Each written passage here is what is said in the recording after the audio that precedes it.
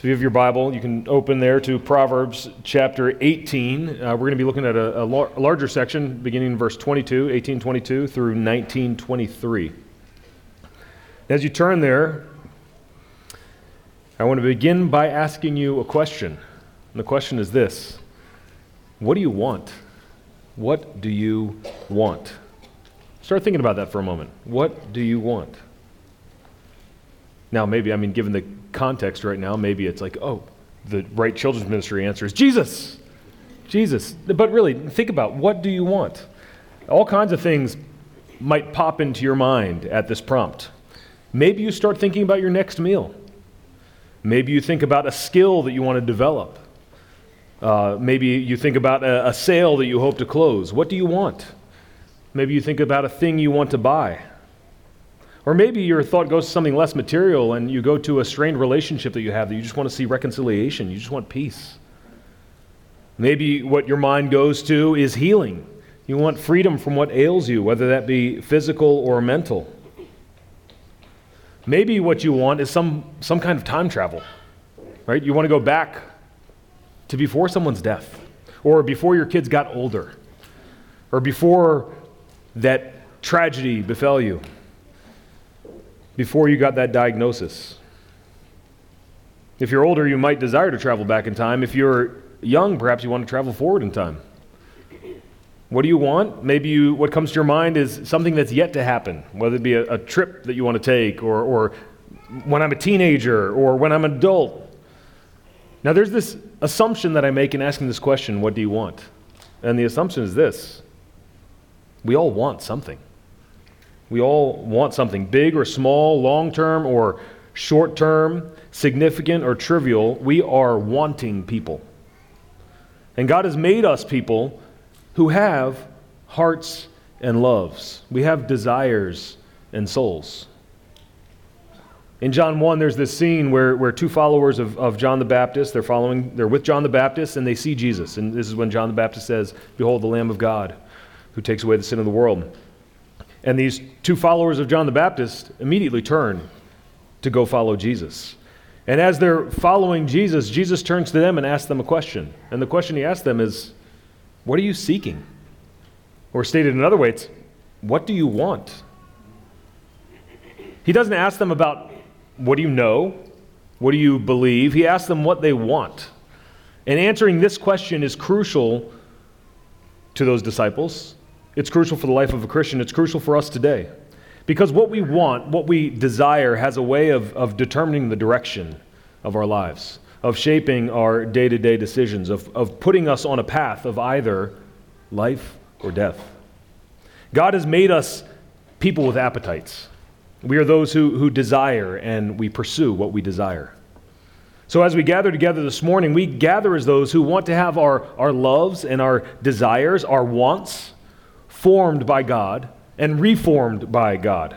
We come together to listen to God, to receive His word, and to be changed into His likeness. And that's what we're doing all through this time of corporate worship. Every week, this is what we do. We gather to have our hearts shaped by the word of God, by the Spirit of God. And in many ways, this is what Proverbs is also all about. It's a book of wisdom that speaks to our hearts, or it speaks to our desires. It speaks to reality of life in this world, of all that we come across, and intends to shape us into people who love God and His ways. And it does it in a different way than we're used to. We're used to, just give me the command, tell me what to do or not to do, or tell me the story. And Proverbs doesn't really come at us like that. Proverbs makes these observations and has these pithy sayings, these statements of wisdom and contrasts and metaphors and all this stuff going on. But what it's seeking to do is bring us face to face with the tragic end of a life of folly, contrasted with the radiant hope of a life of wisdom. Again and again, there are two paths. There are two ways to live in Proverbs through all of these words, through all these pictures, all this language, aims to help us love the right path. Wants our imaginations formed by that right path. To long for the right way. Wants us to long for the way that leads to everlasting life and full satisfaction. So this morning we're giving our attention to Proverbs 18:22 through 19:23, and we're going to consider this text, I just have three broad headings just to kind of give us some structure as we make our way through it. Sometimes as we go through Proverbs, as you have seen, it can seem a little bit disjointed. And you kind of like, how do we fit this together? And I hope these headings give us some broad ideas. So number one, first heading, desiring wealth and companions. Desiring wealth and companions.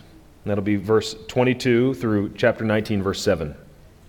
Now our text begins by making some observations about some of our most fundamental desires, wealth and companions. We want money and friends. It's a pretty universal human desire. Let's begin by reading together from verses 18, 22 through 19:7, and then I want to observe three truths about these desires. So I will read and follow along with me. This is God's word for us today. Chapter 18, verse 22. He who finds a wife finds a good thing and obtains favor from the Lord. The poor use entreaties, but the rich answer roughly. A man of many companions may come to ruin, but there is a friend who sticks closer than a brother. Chapter 19. Better is a poor person who walks in his integrity than one who is crooked in speech and is a fool. Desire without knowledge is not good, and whoever makes haste with his feet misses his way. Verse 3. When a man's folly brings his way to ruin, his heart rages against the Lord. Wealth brings many new friends, but a poor man is deserted by his friend. A false witness will not go unpunished, and he who breathes out lies will not escape. Many seek the favor of a generous man, and everyone is a friend to a man who gives gifts. And verse 7, all the poor man's brothers hate him. How much more do his friends go far from him? He pursues them with words, but does not have them. Would you pray with me? Lord, as we look to your word, would you open our eyes that we may behold wondrous things out of your word? And Lord, by your Spirit, would you shape our hearts to desire you and desire your ways?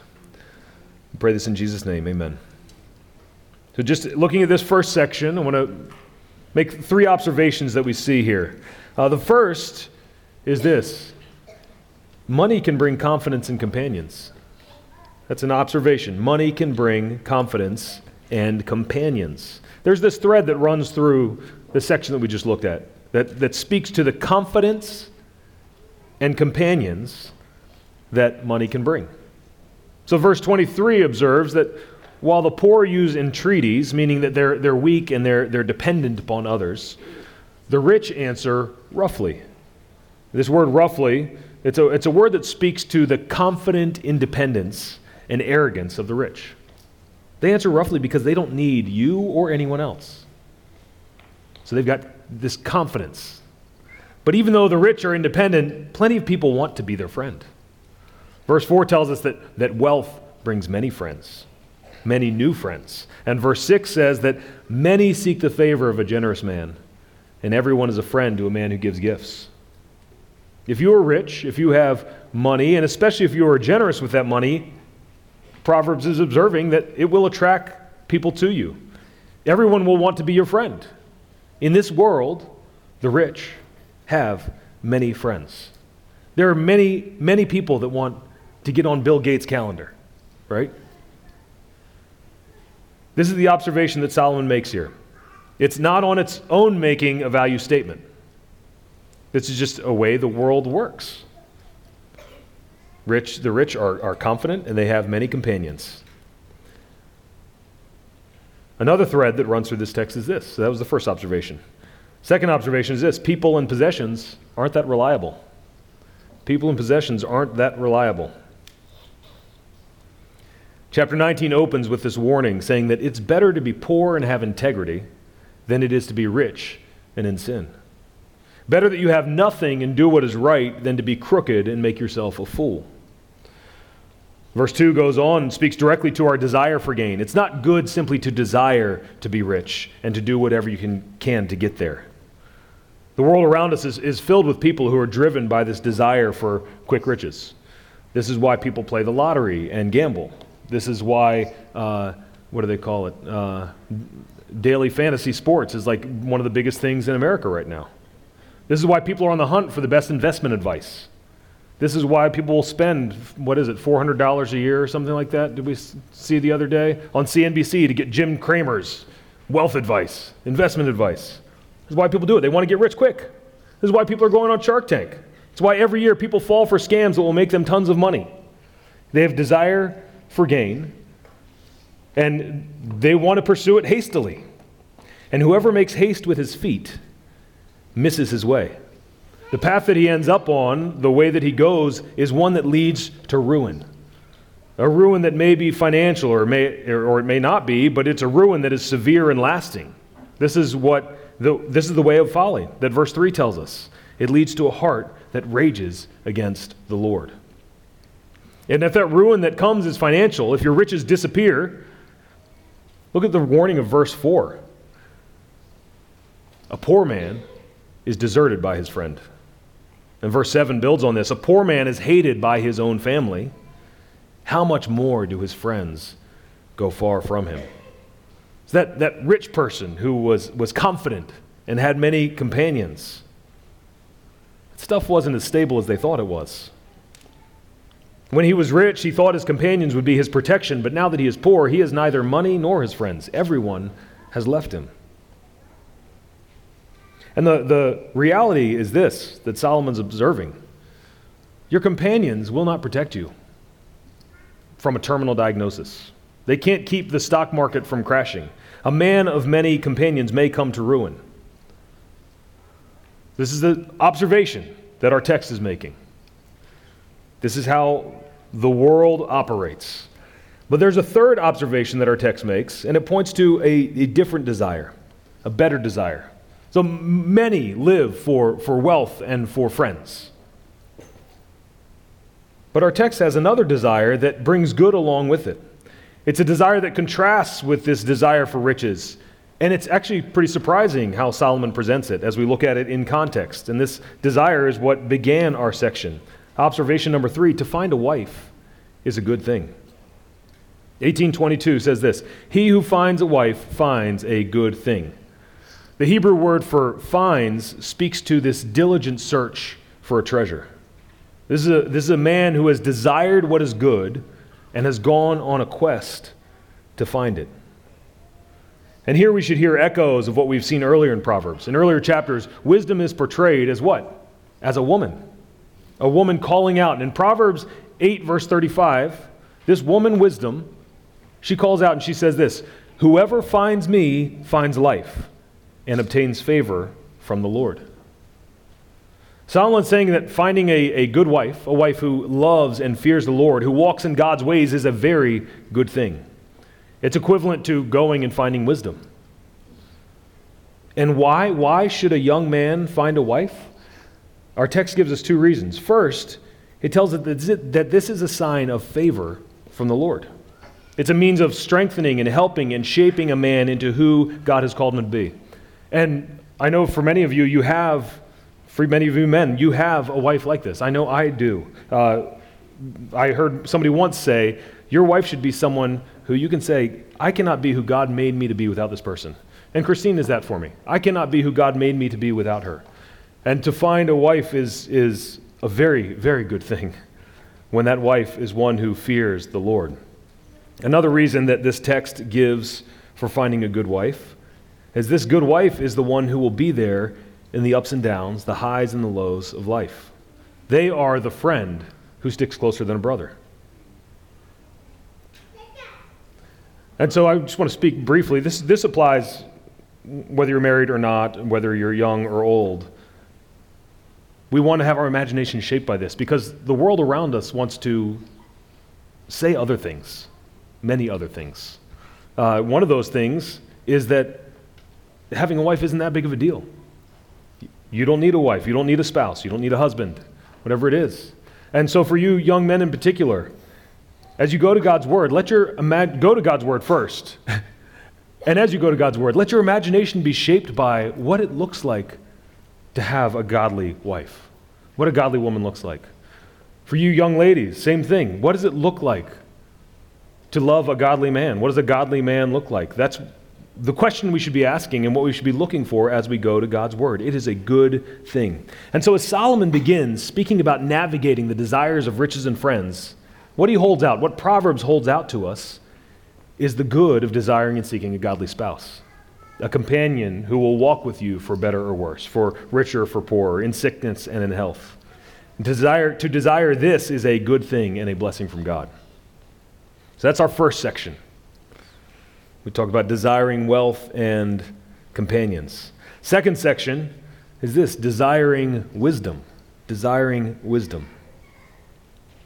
Rather than reading through the whole section, we're going to go through this just one verse at a time. Our section begins with verse 8, a verse that's a summary of one of the main themes of the whole book of Proverbs. Whoever gets sense loves his own soul. He who keeps understanding will discover good. If you love yourself, if you want what is good, then get sense. Get wisdom and keep it. Hold fast to it. Make it your meditation. Fill your mind with it. Whoever gets sense loves his own soul. We live in a culture of people who would say they love their own souls, right? I mean, the self-care industry is booming. If you really do love your own soul, get sense, get wisdom. And what is wisdom? Wisdom is to know God and his ways. But it's not just a matter of the mind, of thinking the right thing. It's a matter of our desires, of our loves. Wisdom is loving God and loving his ways. In verse 8, there's this word used about loving our own soul. The word used here for love highlights our desires. It's to desire something so strongly that you faithfully strive to be with it. I could say that I love running, and then you ask, when's the last time you went running? It's like, I haven't. Like since last year sometime. That doesn't make any sense. To love something means that you desire it so strongly that you faithfully strive to be with it. I could say I love my wife, and I demonstrate that by faithfully being with her, talking to her, spending time with her, caring for her. Solomon tells us here, desire wisdom. Desire what is good for your soul and keep it. Hold on to it. Don't let it go. And this wisdom is brought to bear on what we say, how we think, how we act, how we treat others. It's brought to bear on everything in our life. And the rest of our section applies wisdom to our life, both in public and in private. So in verse 19, we hear echoes of verse 5. A false witness will not go unpunished, and he who breathes out lies will perish. Verse 5 told us that the one who breathes out lies will not escape. There's no avoiding the destruction that a lying tongue will bring forth. If you lie, it will not go well with you. If you lie, you will perish. So why does anybody ever lie? Well, we lie because we think it will get us what we want. We think that it'll help us avoid punishment, or it'll avoid embarrassment, or that it will get us the approval that we desire. We lie because we think it will get us what we want, but our deceit only leads to destruction. You cannot lie yourself out of being punished by God. God hates lying lips. So wisdom applied to our speech means don't lie. Verse 10 observes the folly of the world. It's not fitting for a fool to live in luxury, much less for a slave to rule over princes. This is kind of one of those verses we come to and it's like, okay. A world that rejects God's ways is a world that turns things on its head. It's a world that overthrows and subverts what God has put in place. And that's what Solomon's observing here. In this world of folly, you have fools living in luxury and slaves ruling over princes. It's not good. Verse 11 speaks to both our words and our actions. It says this, good sense makes one slow to anger, and it is his glory to overlook an offense. Now this verse has to me, been one of those unexpected treasures. I remember reading this verse probably about 15 years ago, and it was a time where just on my commute, I was just always impatient. I was always on edge, and I was always angry at the people driving around me.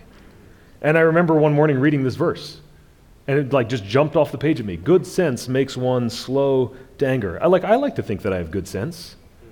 And here I am getting angry at every, in my mind, idiot driver around me. Good sense makes one slow to anger, and it's his glory to overlook an offense. So if I'm going to be one of good sense, and if I want the glory that comes with that good sense, what am I going to do when somebody does something they shouldn't on the road? I'm going to overlook that offense. Wisdom makes the point that it is always better to overlook, to forbear, to forgive, than it is to get angry.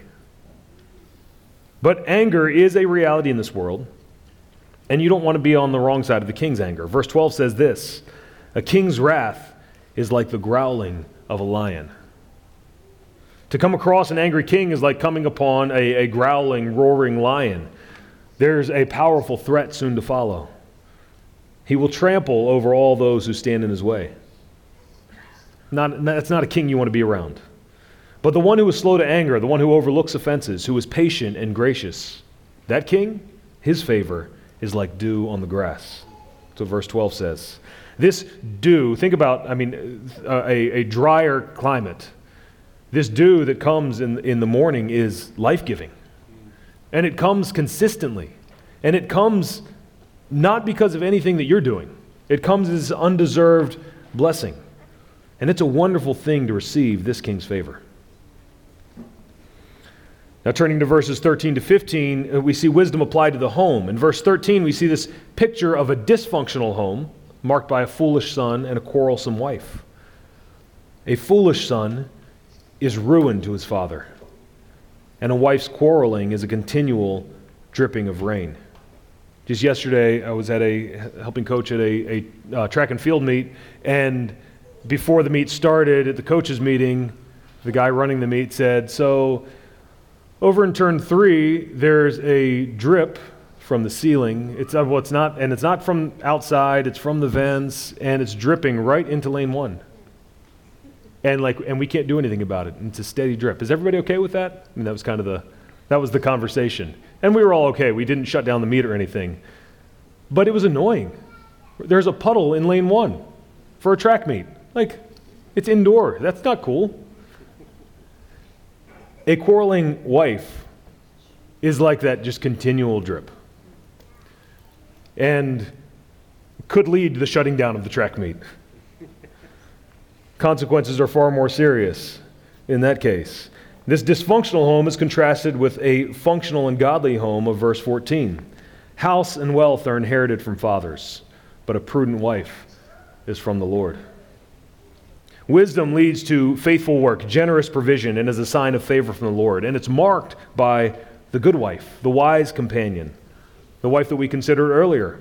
She's prudent, so she walks in wisdom. She's restrained where she should be restrained. And that is a gift from the Lord. But Proverbs wants us to consider, what made the son foolish in the dysfunctional home? Why did that foolish son bring ruin to his father? He's the one who destroyed the inheritance from his father, but how? Verse 15 expands on it. Slothfulness casts into a deep sleep, and an idle person will suffer hunger. Proverbs points to laziness, sloth. That proved to be the destruction of this home. You'd think it'd be more sensational, right? What ruins this home? Oh, my son was lazy. It's pretty shocking. And what verse 15 does, it describes the lazy person as one who is cast into a deep sleep. They're shut off from the reality of life, shut off from the rest of the world. And this fool, being cast into a deep sleep, chooses to ignore the consequences of his actions until he reaches the point where he has nothing to eat. It's a tragic picture. To desire wisdom and to live as the wise is to apply wisdom to everything that we do. What we say, what we think, how we treat one another. And this final section of our text that we're going to look at shifts from shaping our desires to really more direct teaching. So this is our third section, learning to live, verses 16 to 23. Verse 16 begins this way. Whoever keeps the commandment keeps his life. He who despises his ways will die. This verse echoes verse 8. If we walk in the ways of wisdom, if we walk according to God's ways, then we will find life. And everything here hinges upon what we think of God and His Word. It's not up to us to evaluate God. What do I think about Him? What do the experts say? Our evaluation of God or His commands doesn't mean anything in this equation. It's irrelevant. Whoever keeps the commandment keeps his life. He who despises his ways will die. God is the one who is reality definer. There's nothing more real than God. He is ultimate reality. Everything else finds its meaning in relation to Him. Either we accept and keep what He says and live, or we reject what He says and die. There are only two ways to live. So how then do we live as those keeping God's ways? Well, the first thing that this section tells us is that we give. Verse 17, whoever is generous to the poor lends to the Lord, and He will repay him for his deed. We give. We are a giving people. We are generous to the poor. This verse carries with it this promise that God will reward those who are gracious and kind to the poor. The poor, those we are generous with, they may not be able to ever repay us, but the Lord sees what we give, and the Lord will provide for all that we need. Verse 18 tells us that living in wisdom also means that we will discipline our children. Verse 18 says, discipline your son, for there is hope. Do not set your heart on putting him to death. Discipline your son, for there is hope. Do not set your heart on putting him to death. Walking in wisdom means we discipline. To fail to discipline our children, to fail to correct their way and lead them in the path of life, is allowing death to take root in your child's heart. This is tragic. But we don't need to hate our children in this way, for there is hope. We have hope, so we discipline. But there can be a temptation at times to stop disciplining our children, right? They're never going to get it. I'm just going to ignore it. They keep doing the same thing over and over again. I'm just going to ignore it. Verse 19 warns us. A man of great wrath will pay the penalty. For if you deliver him, you will only have to do it again. This verse makes the point that if we stop punishing sin that has become a habit, habitual sin, we are not solving anyone's problem. Maybe temporarily we are. In that moment, we get a moment of peace. But sparing someone from the consequences of their actions does not help the sinner. But there is another way. There's another path. And if you are the son or daughter receiving discipline, verse 20 is for you. Verse 20 says this, listen to advice and accept instruction that you may gain wisdom in the future. Listen to advice and accept instruction that you may gain wisdom in the future. Receiving instruction has a long-term effect. To receive and accept instruction, even if it is something that hurts in the moment, it will have lasting benefits for you. Long-term gain is had in receiving and accepting instruction. You might have plans for your life. You might have hopes for your own future, but fixing your eyes on the Lord and His ways is always the way to go. It will always be better. And so verse 21 reminds us, many are the plans in the mind of a man, but it is the purpose of the Lord that will stand. None above Him, none before Him, all of time in His hands. For His throne it shall remain and ever stand. We are those walking in wisdom who are to go beyond our own plans and turn to keeping God's commands, walking in His way, looking toward His purpose, for that is what will stand. Verse 22 and 23 says this, what is desired in a man is steadfast love, and a poor man is better than a liar. The fear of the Lord leads to life, and whoever has it rests satisfied. He will not be visited by harm. To fear the Lord is to live with reverence and awe before God. It's to live in joyful trembling before Him, knowing that He is God and we are not.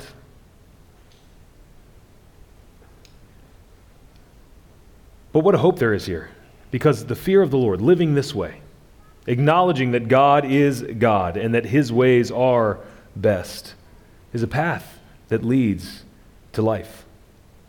And whoever has it rests satisfied.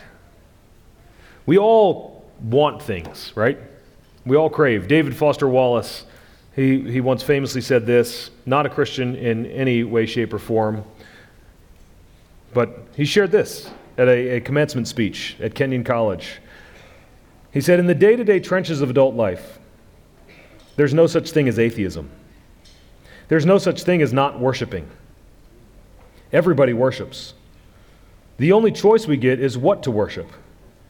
And an outstanding reason for choosing some sort of God or spiritual type thing to worship, be it JC or Allah, be it Yahweh or the Wiccan mother goddess or the Four Noble Truths or some infrangible set of ethical principles, is that pretty much anything else you worship will eat you alive. If you worship money and things, if they are where you tap real meaning in life, then you will never have enough.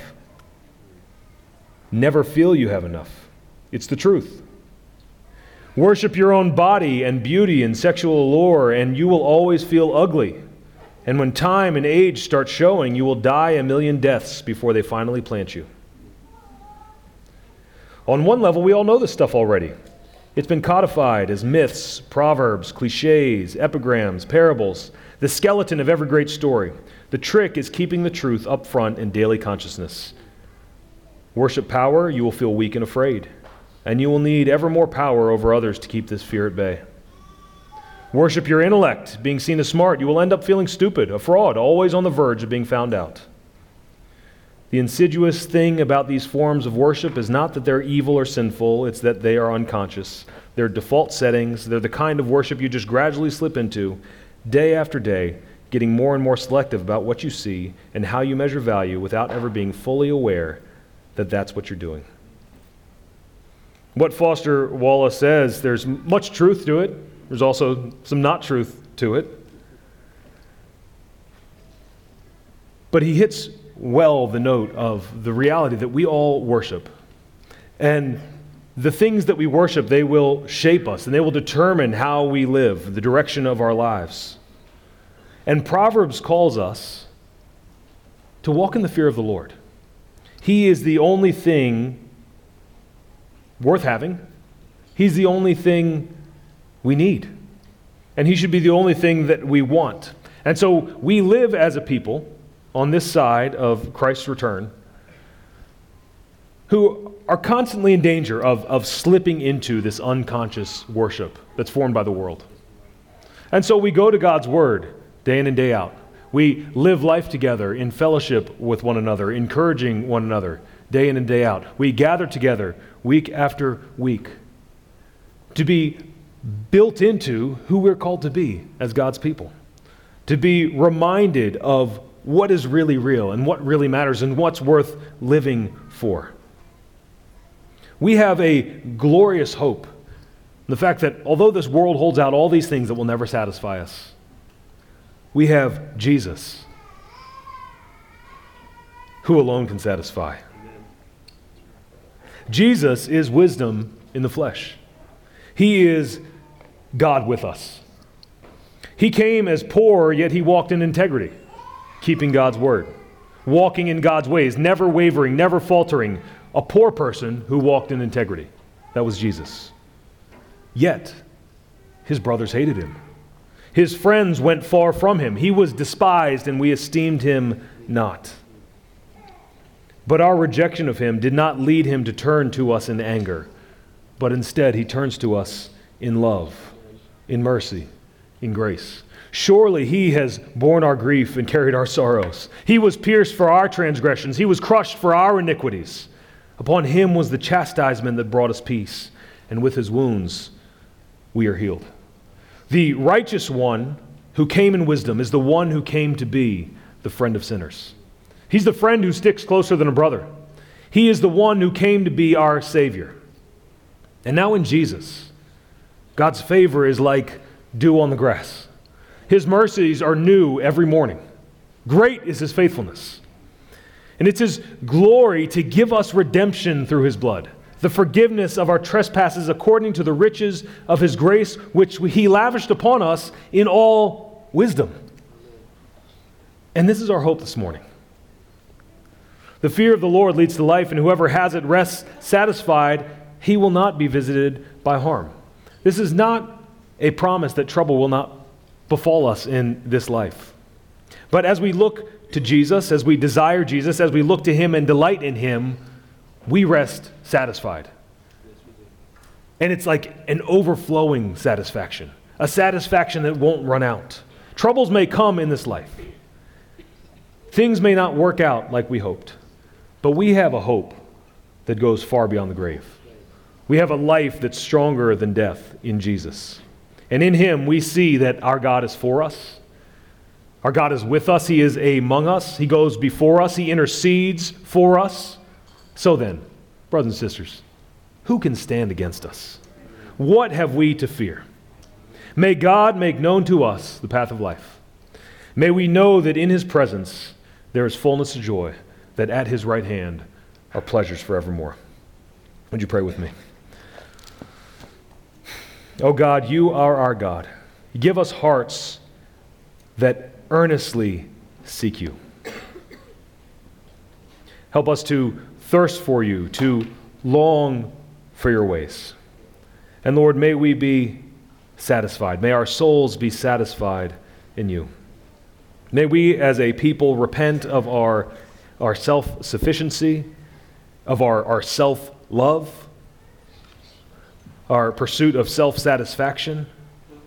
And may we have hearts and desires, minds and thoughts that are directed to You, for Your glory, for the good of Your people. Amen.